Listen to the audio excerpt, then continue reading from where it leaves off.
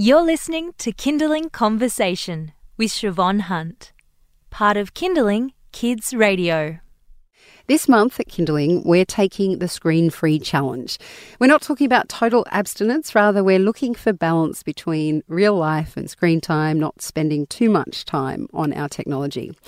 As parents, we tend to talk a lot about our kids' screen time and we feel guilty about it. We think about the digital babysitter. But if I'm really honest, what I'm worried about is my own addiction to my phone. Dr. Kristy Goodwin is a children's brain and technology researcher. She's here to talk about the importance of parents as role models and to kind of pick apart our own digital addictions. Hi, Kristy, how are you? Hi, I'm well, thank you. I know addiction sounds like a really serious, full-on word, but I do feel a bit addicted. Yeah, I tend to steer clear of that word because I think there's so many negative connotations with it. I admit I have a digital dependence or a bit of an unhealthy digital habit. And I think when we couch it in that language, we can ditch some of the guilt and the negative associations and then just start to look at why that's the case and what we can do to perhaps develop a healthier relationship with our digital gadgets. I know that I check my phone a lot. Yep. Do you have any idea, I know, are there statistics anywhere about how much? So a study was done about 3 years ago. So again, old research, given that we're now, I think, even more tethered to our devices. But it suggested that the average adult is checking their phone 150 times a day. Holy. It's crazy. It is really crazy. And I think when we stop to realise how we have become infatuated with our screens, it helps us as parents to understand why our kids become obsessed with technology as well and why they combust when we ask them to turn it off and why we have the techno tantrums. So these devices really captivate our attention.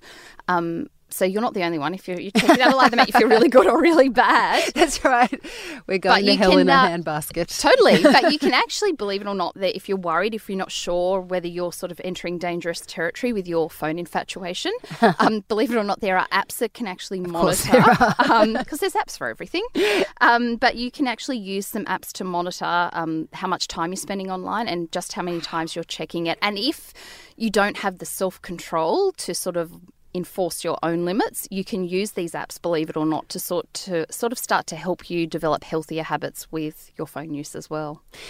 My thing about technology, and I talk about this a lot, is that I feel like in some ways our generation of parents have almost been sleepwalking into this kind of relationship with our phones because we didn't grow up with it. Nobody was educated about it. And we tend as a society when new technology comes along to go, oh, it's great, It's democratizing, it's this and that and the other. And then down the track, we look and see the potential impacts that kind of attitude has.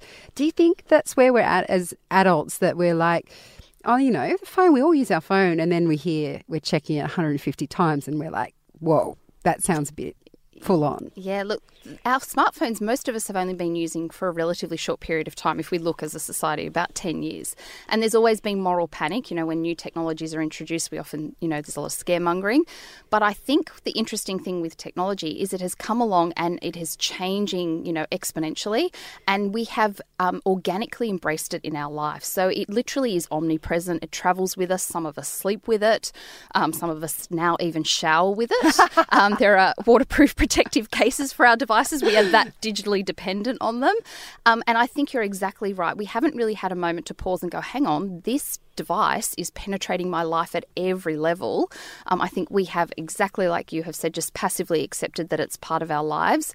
And we're the first generation. We've got no frame of reference when it comes to raising kids in this tsunami of screens, when it comes to being a parent in this screen-saturated world. We can't think back to how our parents raised us. We can't even think to how our friends with slightly older kids handled situations as well. So it's really uncharted territory. And I think we're all sort of looking around for some guidance, realistic guidance too, not people making you feel guilty, but looking for some guidance as to how to use it and develop those healthy habits.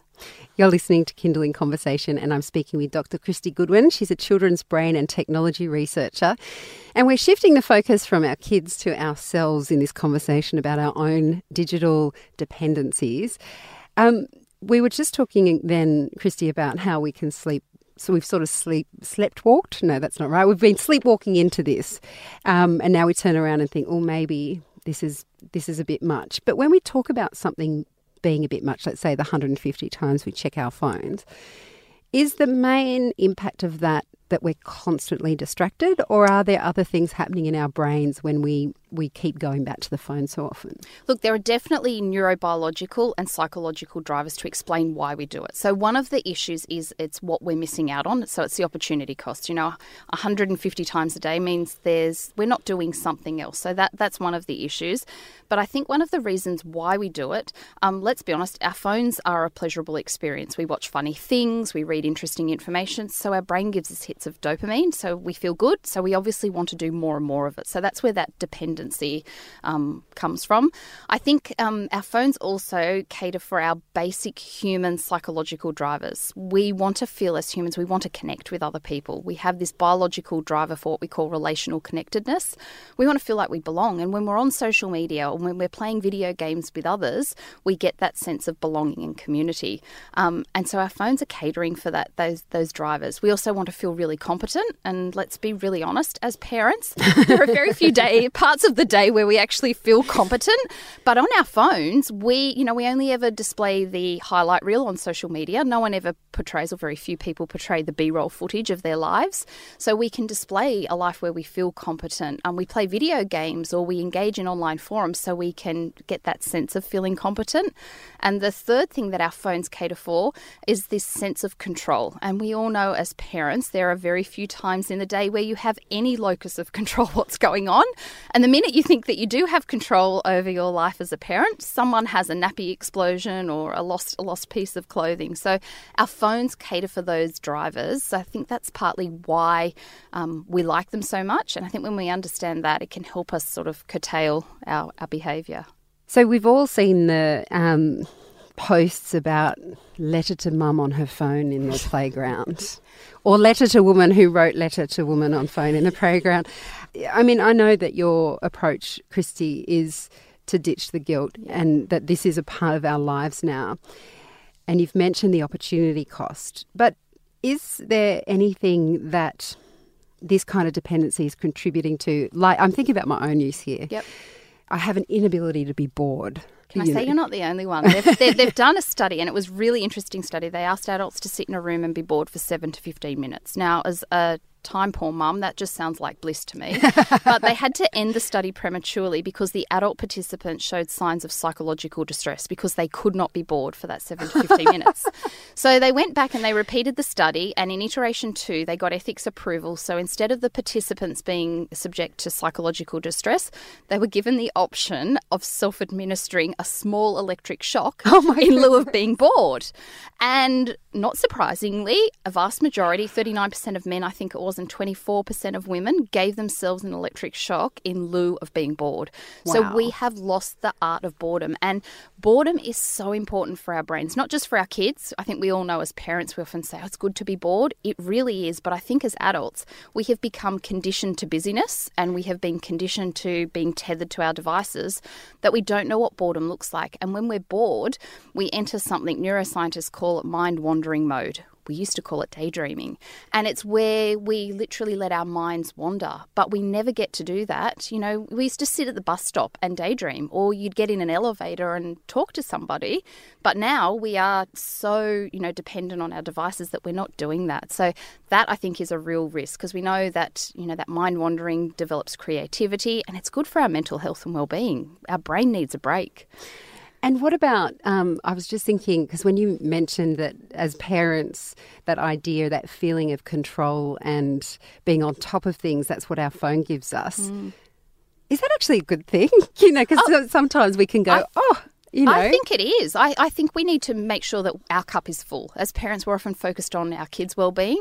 We need to make sure that parents' mental health is taken care of. And I think a lot of the time, one of the reasons we know that many new mums like spending so much time on social media sites and on mum platforms is that so many of them don't have that community that they used to have. So they're gravitating, I want to feel like I belong and I'm connected.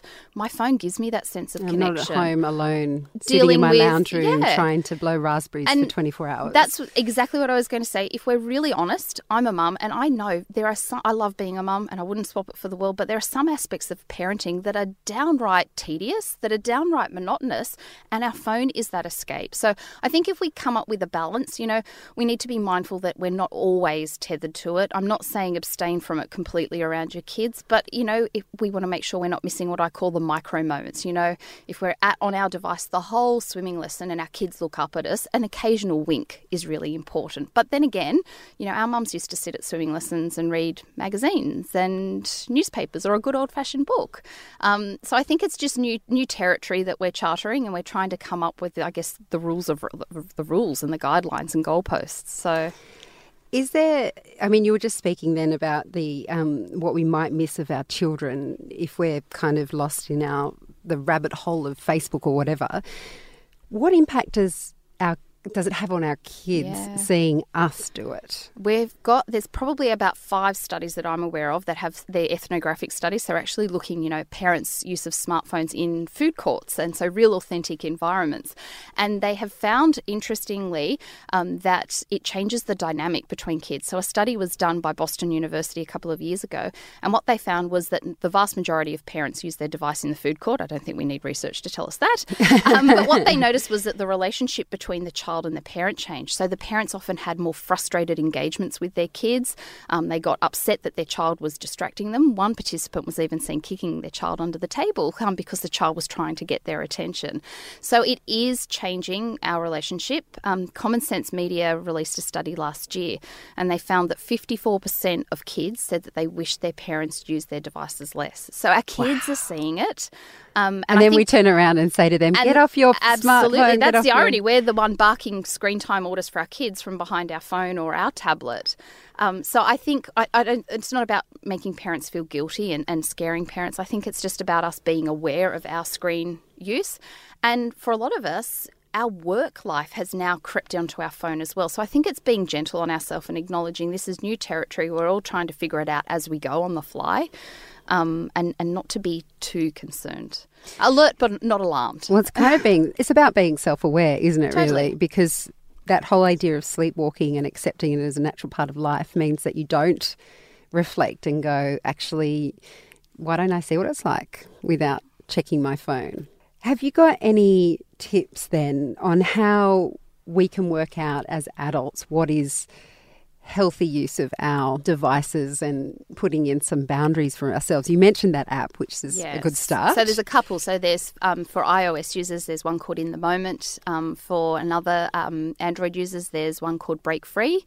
So they help you. They're good names, aren't they? And there's one more called Quality Time, the Quality Time app. But they work on various platforms, so they can help you monitor. So if you're really not sure, and I think for many people, it's when they go, oh, my goodness, I am spending nearly 8 in Common Sense Media found that adults are spending over 9 hours with screens a day. Now, a lot of that is obviously for work, but let's be honest, a lot of that is in the social media vortex or, on other non-work related activities. So what I found works for me is I've really tried to compartmentalize my time. So I can get lost in social media and I can justify it because I'm doing work. I'm always on Facebook, my husband things for work. Yeah. But what I found is having dedicated times of the day. So I've got social media hours that I try to stick to. I have about 3 times of the day. Sometimes it's more, but where I really try to compartmentalize that use.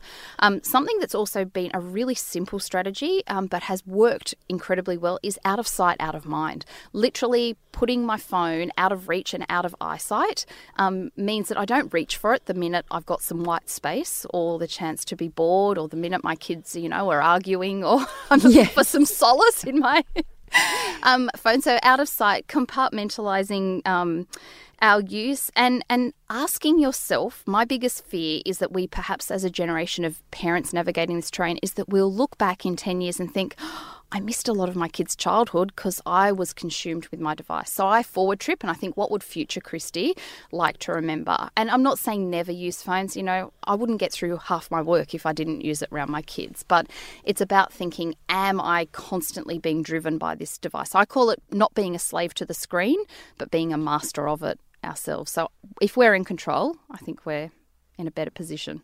Kristy, that is great advice. Thank you so much Pleasure. for coming in. That's Dr. Kristy Goodwin. She's a children's brain and technology researcher, and you can get more tips and advice from Kristy at her website, including seminars that she holds to help educate parents. Head to kindling.com.au for more info. You've been listening to a Kindling Conversation podcast. We'd like to reach as many parents as possible, and you can help us by giving us a review wherever you downloaded this episode. It means that more people can find us. I'm Siobhan Hunt. See you next time.